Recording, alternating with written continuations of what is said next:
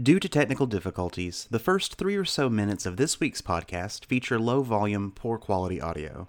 We've corrected the problem for future podcasts and look forward to you enjoying higher quality sermons from the Elevate Christian Church podcast in the coming weeks.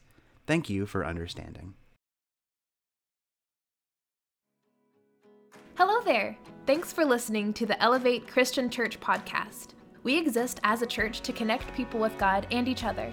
Today's message comes to us from our lead minister and preacher, Kevin Martin. We hope this inspires you, grows you, and challenges you in your faith and your walk with Jesus. Enjoy! I know a lot of people have been watching a lot of TV because a lot of people are already cooped up and trapped in their homes. AMC has a new show out entitled Dispatches from Elsewhere. Now, let me say this right out of the gate. I'm neither endorsing or denouncing the show. We are a church that are not going to tell you how to vote, what to watch, what to listen to. We want to connect you to God and then connect you to each other, and we want you to work those types of things out between you and the Lord. But in this show, Dispatches from Elsewhere, it stars Sally Field.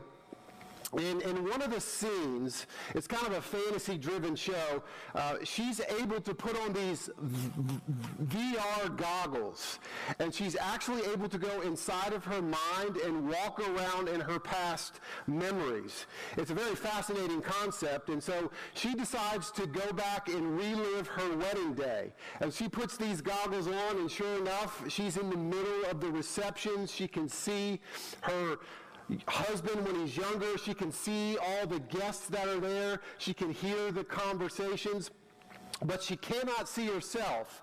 And so she is instructed to go look in a mirror. And in the mirror, you'll see a picture. You've got the old Sally Field talking to the younger Sally Field. It's really a remarkable scene. And they exchange their hopes and dreams, and they start trading out wisdom.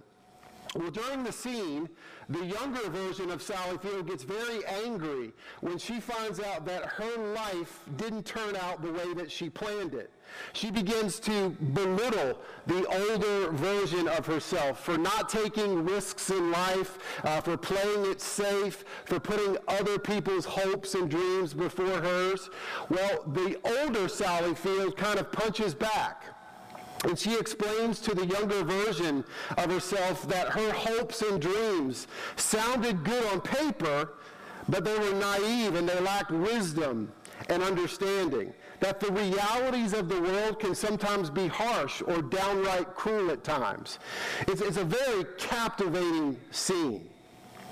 And so I want to ask about you. What if you were able to a younger version of yourself? What advice would you give to yourself? What might surprise you about how your worldview has shifted after you've lived life for a while? It's an incredible concept. I hear a lot of people say this to me over the years. They say, hey, Kevin, if I could just go back 20 years, or if I could go back and be 20 years old again and know what I know now, and then they talk about how different their lives would be. Anyone ever thought of that?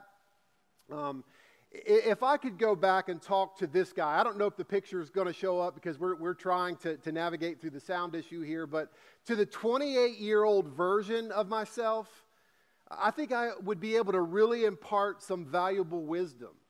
I could tell myself that, hey, life is good. It's not always going to be good, but mostly. And when it's not good, be assured it's just a matter of time, and it's going to get better. I would remind myself to keep exercising and eating well and living healthy and living within a budget. I would schedule rest and recreation. The older I get, the more important I understand why. I would remind myself, hey, Kevin, life is a journey, which means things are going to change. Even important things will change. Sometimes shocking things will happen. But nevertheless, it's a good journey, and it's worth every step. I would say with much enthusiasm, don't sweat the small things in life. Keep your focus on God and live out your purpose. I would direct myself to the words of Job in Job chapter 12, verse 12, where Job says these words, "Is not wisdom found among the aged? Does not long life bring understanding?" You see, wisdom is the most valuable thing that we can possess. I know some people say, well, no, money is the most valuable thing that we can possess. But I would say this, money is of no good to you if you don't know how to manage it with wisdom. Wisdom is what makes a person wealthy. Proverbs 8:11 says, "For wisdom is better than jewels, and all that you may desire cannot compare with her." So we are continuing our series today called Alive and Well. This is the series we were in before the apocalypse happened. And, I thought about getting up again and kind of speaking about the COVID-19 virus and the crisis that we're in. But I decided, you know what? I just want to go to the Word of God where we were before all this began, because the Word of God offers peace, it offers hope, it offers healing. And so we're going to just continue with our Alive and Well series. And let me remind you of the premise of this series. We want your faith to be alive and well in Jesus Christ. We don't want you to have a dead faith. We don't want your faith to be dormant. We don't want your faith to be on life support, but we want it to be alive and well. And so this morning, James is going to talk to us about the value wisdom plays in our faith.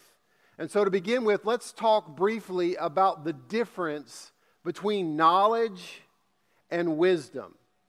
Knowledge and wisdom may sound like synonyms, but they're not. Let's talk about knowledge first.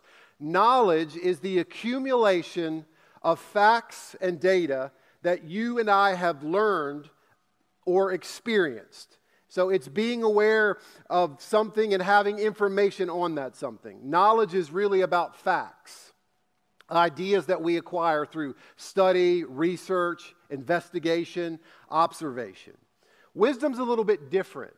Wisdom is the ability to discern and judge which aspects of that knowledge are true, right, lasting, and applicable to our life. It's the ability to apply the knowledge that we have to a greater scheme of life. And so think of it this way. Think about seeing a desert path that you're going to take a hike on. Knowledge will tell you, hey, this path is in the desert and it is 12.4 miles long. So I'm going to walk 12 or run 12.4 miles. That's knowledge. Wisdom, on the other hand, is understanding, yes, this path is 12.4 miles long. However, I'm in the middle of nowhere. I'm in the desert. And so I've got to have the foresight to bring enough water, to perhaps bring a first aid kit along, to perhaps wear sunscreen, make sure my phone is charged and I have signal in case something happens on this desert path. Do you see the difference between knowledge and wisdom? Someone once said this, knowledge is knowing that tomato is a fruit. Wisdom is knowing not to put it in a fruit salad. Sandra Carey says this, never mistake knowledge for wisdom. One helps you make a living, the other helps you make a life. And so when James speaks to us this morning about wisdom, he's going to be speaking about the ability to apply the knowledge we have to the greater schemes of our lives. And so what I'd like to do this morning is we're going to be in James chapter 3, and I'm going to read verses 13 through 18, the entire text, and then we'll come back through and swim around in the text a little bit. So if you have your Bibles, James chapter 3, verses 13 through 18. Here's what James writes. Who is wise and understanding among you? By his good conduct, let him show his works in meekness of wisdom. But if you have bitter jealousy and selfish ambition in your hearts, do not boast and be false to the truth. He continues, this is not the wisdom that comes down from above, but it's earthly, unspiritual, demonic. For where jealousy and selfish ambition exist, there will be disorder and every vile practice. Verse 17. But the wisdom that comes from above is first pure, then peaceable, gentle, open to reason, full of mercy and good fruits, impartial and sincere, and a harvest of righteousness is sown in peace by those who make peace. And so in just a second, you're going to see that James is going to compare and contrast the difference between two types of wisdom, worldly wisdom and godly wisdom. And what he's going to do is he's going to contrast their origins, their operations, and their outcomes. But before we get into those two comparisons, allow me to take you back to last summer here at Elevate. Last summer was our summer of wisdom, and we did a series entitled Wisdom is a Woman. We did that for the duration of the summer, and we spent a lot of time in the book of Proverbs chapter 9, which talks about these two types of wisdom, worldly wisdom and godly wisdom. And in Proverbs chapter 9, if you remember the series, we're introduced to two ladies. Lady Folly, who represents the wisdom of the world, and Lady Wisdom, who represents the wisdom of God. And in Proverbs chapter 9, both of these ladies are offering to us to come to their house and have dinner. I just want you to see, first of all, Lady Folly, just in review to set us up to go back into James. It says this in Proverbs 9:13, the woman folly is loud. She is seductive and knows nothing. And so it tells us that folly is loud and foolish. You don't have to wonder if she's around. You don't really have to wait around to hear a worldly opinion. It's going to come, and it's going to come loud, and it's going to be in your face. Verses 14 and 15 says, she sits at the door of her house. She takes a seat on the highest place of town, calling to those who pass by, who are going straight on their way. She longs for attention and is constantly on the hunt for it.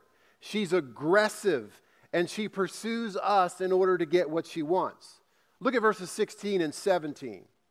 Whoever is simple, let him turn in here. And to him who lacks sense, she says, stolen water is sweet, and bread eaten in the secret is pleasant. And so the food and the drink that she serves is stolen. It's stolen food. You have to eat it in secret. And I think there's a very deep meaning here. Folly or worldly wisdom entices us in for dinner, but the dinner that's served is stolen. And I think this is a picture of what the devil does. He is the great counterfeiter. Everything that he uses is stolen. He takes the gifts of God, steals them, perverts them, and then uses the stolen goods to fill our desires. We've got to remember that Satan is not a creator, he's an imitator. He steals from God, just like Lady Folly in this passage. But I want you to notice verse 18 here. Of Proverbs chapter 9, but he does not know that the dead are there, that her guests are in the depths of Sheol. And so the picture that we painted for you this summer of Lady Folly is that she invites you into her house. You sit down to have dinner with her. She pours you the stolen water and brings out the stolen bread, and there you are eating at her table, and your foot bumps against something. And so you peek under the table, and as far as you can see, all you see is dead bodies. You look under the table, and there are dead people everywhere. These are her former guests that have dined with her. And you begin to realize, yikes, I'm in trouble. Run. Get out of here, because all of Lady Folly's guests end up in the depths of Sheol. Sheol is a Hebrew word for pit. It literally translates hell, a place of conscious existence and judgment. And so Proverbs 9 says that Lady Folly is waiting for us to come to dinner. And she feeds us worldly wisdom. Well, also in Proverbs chapter 9, you have Lady Wisdom, who is beautiful and upright and pure. And that represents godly wisdom. Look at Proverbs 9, verse 1. Wisdom has built her house. She has hewn herself 7 pillars. Now, the 7 pillars are figurative. In other words, they don't represent the 7 principles of wisdom. But in the Bible, the number 7 represents completeness and perfection. And so this verse poetically states that wisdom lacks nothing. Wisdom from God is complete, it's pure, it's perfect. Look at verse 2 of Proverbs chapter 9. She slaughtered her beasts and she mixed her wine. She has also set her table. So just like Lady Folly, her table's set, she's ready for dinner, but her provisions are not stolen. They are hers, given to her by God. It represents God's provision for you and I. And look at verses 3 through 6. She has sent out her young women to call from the highest places in town. Whoever is simple, let him turn here. To him who lacks sense, she says, come eat my bread and drink my wine that I have mixed. Leave your simple ways and live and walk in the way of insight. And so Lady Wisdom is appealing to us. She's saying, don't go down that road. Don't eat with folly. Come to my house. It's safe here. The food is better. Come and dine with me. There are no dead people under my table. I'm not serving stolen bread and water, but a feast with meat and wine. Now, remember that dinner with Lady Folly leads to death under her table, but dinner with Lady Wisdom leads to life. Look at verse 11. For by me your days will be multiplied, and years will be added to your life. And so all of us, whether we know it or not, follow one of these 2 sources of wisdom. We either buy into the wisdom of the world, of humanity and mankind, or we buy into the wisdom of God, this heavenly wisdom. And so with that stage set, let's go back to James, and James is going to contrast these 2 types of wisdoms. We're going to see their origins, their operations, and their outcome. Let's talk about the contrast in origins first. We see the origin of worldly wisdom. And we ask the question, well, where does worldly wisdom come from? Well, in James chapter 3, verse 15, he says this. This is not the wisdom that comes down from above, but it is earthly, unspiritual, demonic. And so this verse is explaining where worldly wisdom comes from. It doesn't come from above. It comes from 3 sources. So picture, if you would, 3 rivers that are flowing, but they converge together to make one river. This is what James is saying. He's saying, listen, when it comes to wisdom, the believer has 3 enemies: the world, the flesh, and the devil. And he mentions those 3 enemies in the passage we just read, because he says that wisdom not from God is earthly. That represents the world. It's the worldly pattern of thinking. It's the me, hedonistic attitude. He also mentions that it's unspiritual. That's referring to our flesh, the unspiritual part of us. All of us who are Christians, God has given us a new heart, a regenerated heart, but it's still incarcerated by our flesh. And so we still fight that flesh until the day we die. And then he mentions that it's demonic. In other words, the origin of worldly wisdom comes from the devil himself. He is the source. He is the father of all lies. And I want you to understand that God is directly opposed to that kind of wisdom because it originates from evil.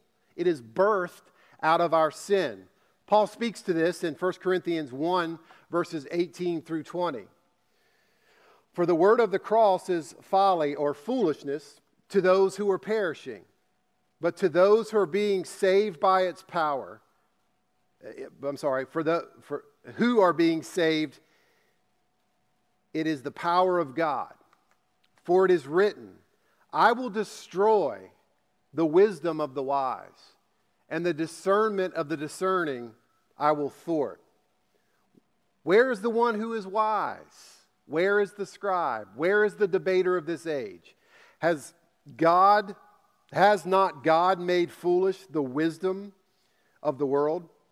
You see, God has some strong words for people who think that, hey, my way is better than God's way, who rely on their own flawed, perverted, impure logic. And so worldly wisdom originates from the devil through our flesh and the rules here on earth. Now, compare that to the origins of godly wisdom. Where does godly wisdom originate? Where is its source? Well, we find that in verse 17 of the text. James says this, but the wisdom from above is first pure. So where does it come? It comes from above. It's God raining down His wisdom onto us and into our heart. It comes from heaven. Now, I don't think I need to spend a lot of time on this point. One wisdom comes from the enemy, and the other wisdom comes from God. So allow me to illustrate. You're going to have two pictures, or a picture of two glasses of water that should appear on your screen. And you're going to be able to notice the difference pretty quickly. One is from a scummy pond. It's full of bacteria. It's full of debris. It's full of amoebas that could really do harm if you drank that water. And one is from a pure spring, as pure as you could get. Now, obviously, I'm going to ask you the question, which one would you rather drink? Well, if you're smart, you would probably say the pure water. Because the dirty water from the pond that has scum and debris and all kinds of bacteria in it, it might quench your thirst at first. But just give it some time, and eventually it's going to make you sick. And so worldly wisdom might quench the thirst in our souls for a season, but eventually it's going to make us sick. It's going to make us sin sick. So why do people constantly drink the dirty water? Why do people constantly go to the source of worldly wisdom over godly wisdom? Well, I think Paul tells us why in 2 Corinthians 4:4. He says this, in their case, the god of this world, that's Satan, has blinded the minds of unbelievers to keep them from seeing the light of the gospel and the glory of Christ, who is in the image of God. So I would picture it this way. The devil blinds our eyes. He blinds our minds. And a lot of times we're kind of walking around in this dark world and we get thirsty. And so the devil says, here you go. And he hands us that glass of dirty water. And like I said, for a while it quenches our thirst, but the water's contaminated because it comes from the wrong source. It comes from the wrong origin. And so God is saying, listen to my voice. Follow me. I've got water that's pure. I've got water that will satisfy every thirst because it originates from me, God. It's the right source. Jesus had this encounter with a Samaritan woman at the well, and he spoke to her about this water. In John 4:14, he says, but whoever drinks the water that I give him will never be thirsty again.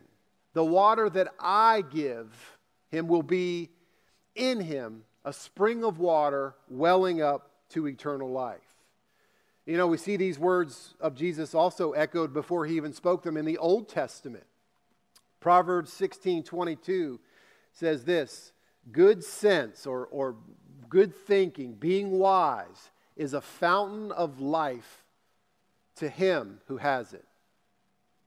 But the instruction of fools is folly. And so, contrast in origin. One comes from the devil, one comes from above, raining down on us from God. That's the origin of those two types of wisdom. Now let's talk about how these two types of wisdoms operate. In other words, how they play themselves out in our lives. The wisdom from above operates different from the wisdom that's worldly. So let's look at worldly wisdom first. In James 3:14, he says this, but if you have bitter jealousy and selfish ambition in your hearts, do not boast and be false to the faith. And so what James is doing here, he is giving us evidences of what it looks like, how worldly wisdom looks, how it operates. And in verse 14, he says it operates in the camp of bitter jealousy. And think about it. This is how worldly wisdom operates. Bitter jealousy. It tells us this. Hey, you promote yourself. You are far better than those people. If they get something that you think you deserve, it's okay to be envious. It's okay to be jealous. It's okay to be hostile. The wheel that squeaks the loudest gets the grease. I deserve the glory. I deserve the credit. Verse 14 also talks about selfish ambition. You know, a more literal word than selfish ambition, some translations use the word strife. Strife. And the word strife means a party spirit. It was used by the Greeks to describe a politician out canvassing for votes. The wisdom of the world operates with this mantra: get all the support you can. Ask people to take your side, enable you. And then you can do what you want. You're the most important person in the room. He also says that worldly wisdom operates with boasting. You know, pride loves to boast. And nothing is prouder than the wisdom of men. You know, so I get the picture of somebody clapping, kind of sticking their chest out about themselves, about their life. Look at me. I am wise. Ronald Reagan tells the following story. It's a true story. He says that he addressed a very large, distinguished audience in Mexico City. And so he gave his speech, and he sat down to a rather scattered and unenthusiastic round of applause. He said he felt somewhat embarrassed. And what was even more embarrassing to him was the man that got up after him that spoke, a representative of the Mexican government who was speaking in Spanish, which Reagan didn't understand. This guy got up to speak, and every other sentence was interrupted with a roar of applause, and people were standing with this very enthusiastic applause. Reagan says, to hide my embarrassment, I started clapping before anyone else, and longer and louder than anyone else, until one of the ambassadors from the United States leaned over and said to him, I wouldn't do that, Mr. President, if I were you. He's just simply interpreting the speech that you just gave. See, that's an innocent mistake, but that's a picture of worldly wisdom. Clapping at our own speech, boasting in what we have done and we alone. Now contrast that with how godly wisdom operates in verse 13. James says, who is wise and understanding among you? By his good conduct, let him show his works in the meekness of wisdom. You see, godly wisdom operates not in boasting, but in meekness. Meekness is very important. In fact, in Matthew chapter 5, Jesus says, blessed are the meek. Now, what is meekness? Meekness has been defined as power under control. The Greek word actually means a horse that's been broken, so his power's under control. Now, we've had several conversations here at Elevate, and you know how I feel about horses. When I was a little boy, I was on a horse with my dad riding up a mountain, and the horse went nuts, and we got thrown off. And so I've always been a little leery because horses are such strong and powerful animals. But meekness paints the picture of a horse that still has all that strength. It has all that power, but it's under control. It's been tamed. And so you can say things like, whoa, and the horse will stop. Or giddy up, and the horse will go. The power is there. It's just under control. And so godly wisdom is that. It's power under control. It provides us with the foresight to say, whoa, and pull the reins of our tongue back and not say something that's ungodly or something that we shouldn't say. It provides us the power to say, giddy up. It's having the wisdom from God to move and pull and plow under His hand when we hand the reins of our life to Him. Meekness is how godly wisdom operates. Look at the other operations in verse 17 of James chapter 3. But the wisdom from above is first pure, then peaceable, gentle, open to reason, full of mercy and good fruits, impartial and sincere. I mean, we could do an entire 8-week series on this verse alone. I want you to think about it as you look at that verse. Are these not the qualities that you would like to possess? Like, if I have a 14-year-old daughter, and so if you're a father like me, don't you want your daughter to meet a man who is pure and peaceable and gentle? If you somehow find yourself in a courtroom as a defendant, don't you want a judge who's open to reason and impartial and sincere? If you hit rock bottom in your life, don't you wish for God to send someone who is full of mercy and good fruits? And so, as we kind of look at these two lists, how they operate, I want you to think about something. Imagine you're single, all right, and you're looking for a person to share your life with, and so you decide to go on a dating site, Match.com, Equally Yoked, Plenty of Fish, Farmers Only, whatever you use, right? All right, and you're trying to find the perfect person. Now imagine that dating site could look inside of that person, and they could pull out the qualities and list them for you. And so you've got person A who operates under worldly wisdom.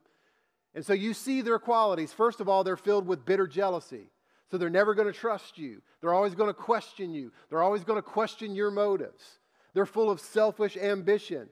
They're always going to put themselves first. They're going to do what they want to do all the time. So you're going to watch what they want to watch. You're going to go out to eat where they want to go. And they're going to use you for their own selfish gain. You'll have a life filled with strife. There's boasting involved in this person. They're always going to tell you how great they are. You could never compare to their greatness. You're lucky to be in their presence. They are who they are, and it equals greatness. So that's person A that you could date. But person B has the characteristics of godly wisdom. They're pure. In other words, their motives are pure. They love you for you. They're peaceable. They're looking for redemption, not retaliation. They're gentle. They hold your heart with extreme respect and caution.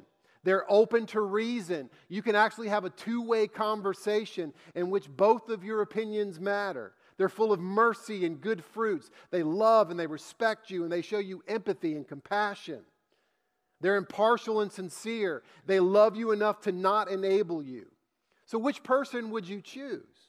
Well, most of us in here would choose person B. Most of us would say, yeah, I'll date that person. I want to spend my life with that person. You see, there's quite a contrast between how worldly wisdom operates and how godly wisdom operates. So you've got the origins, the operations, and then finally, let's look at the outcomes of these two types of wisdom. You know, it's been said that origin determines outcome. And so worldly wisdom will produce worldly results. But godly wisdom will produce spiritual results. Worldly wisdom produces trouble. Wrong thinking produces wrong living. I think one reason the world is in such a mess is because men and women have refused to accept the wisdom of God.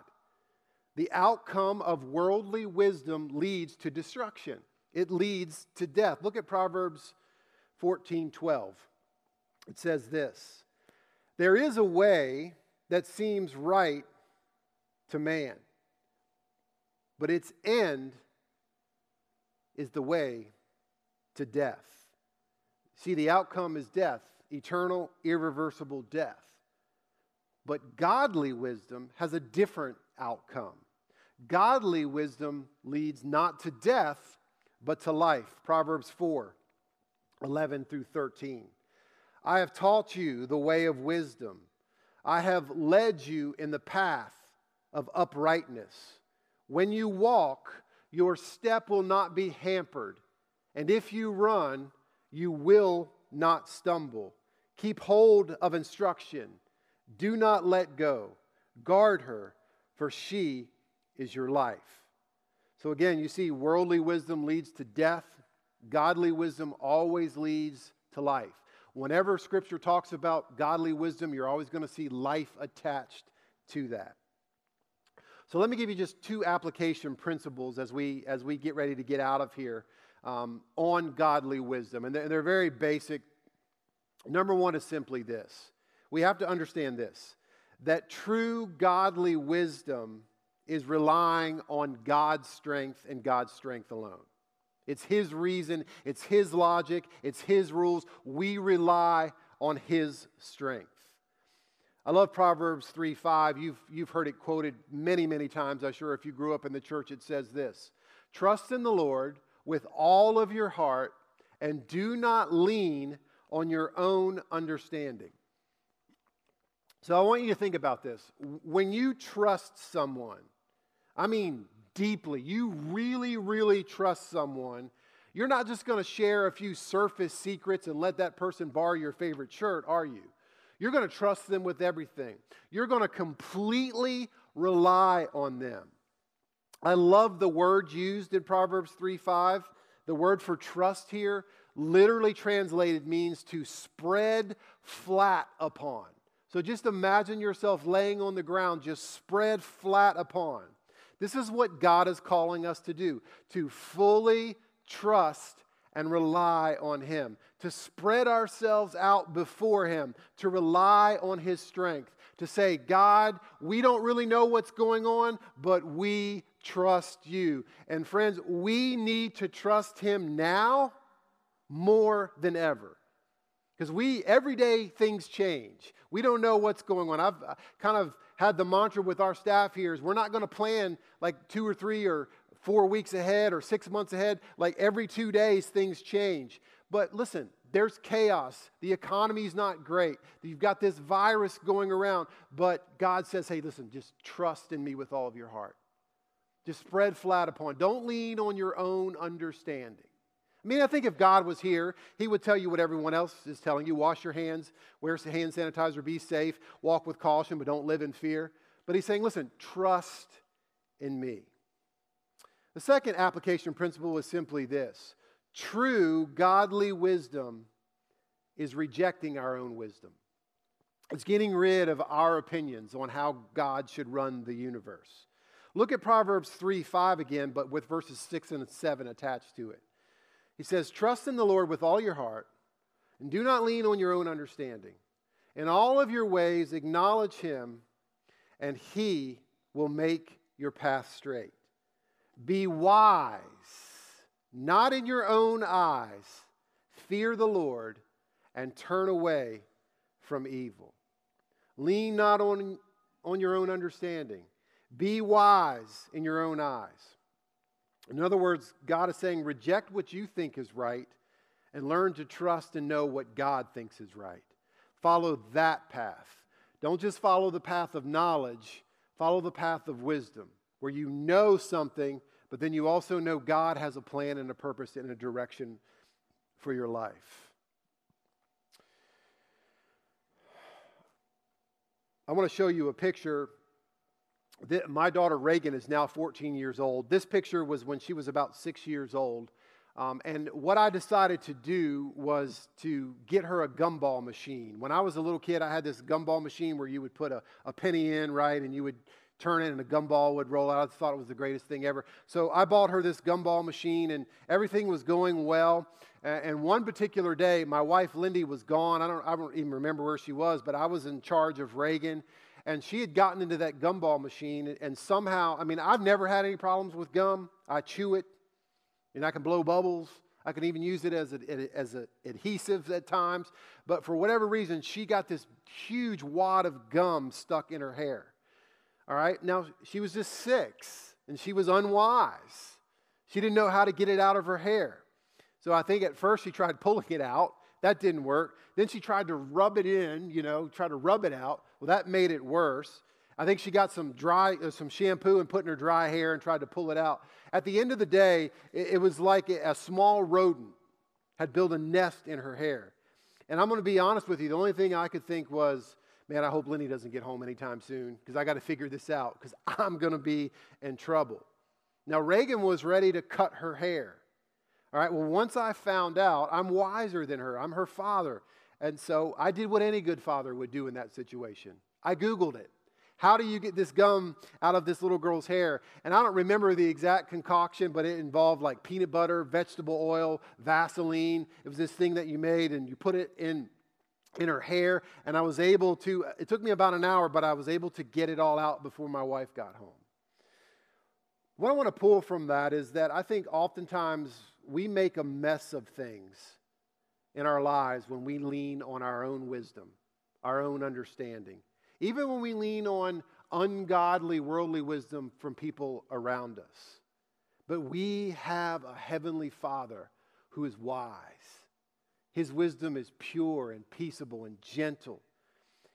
He knows what's best for us. So often what seems best to us is the worst to God. What makes sense to us is senseless to Him. We have to trust in God with all of our hearts by admitting we don't always know what's best for us, but He does. And I want to encourage you now more than ever to stop listening to the voices of the world and listen to the voice of God. Wisdom from God, from above, rains down on us. It's His wisdom that helps to guarantee that our faith is alive and well. We hope you enjoyed listening to our podcast today. If you'd like to learn more about Elevate or partner with us in what God is doing here, check out our website at elevatecc.com. Until next time, God bless you and thanks again.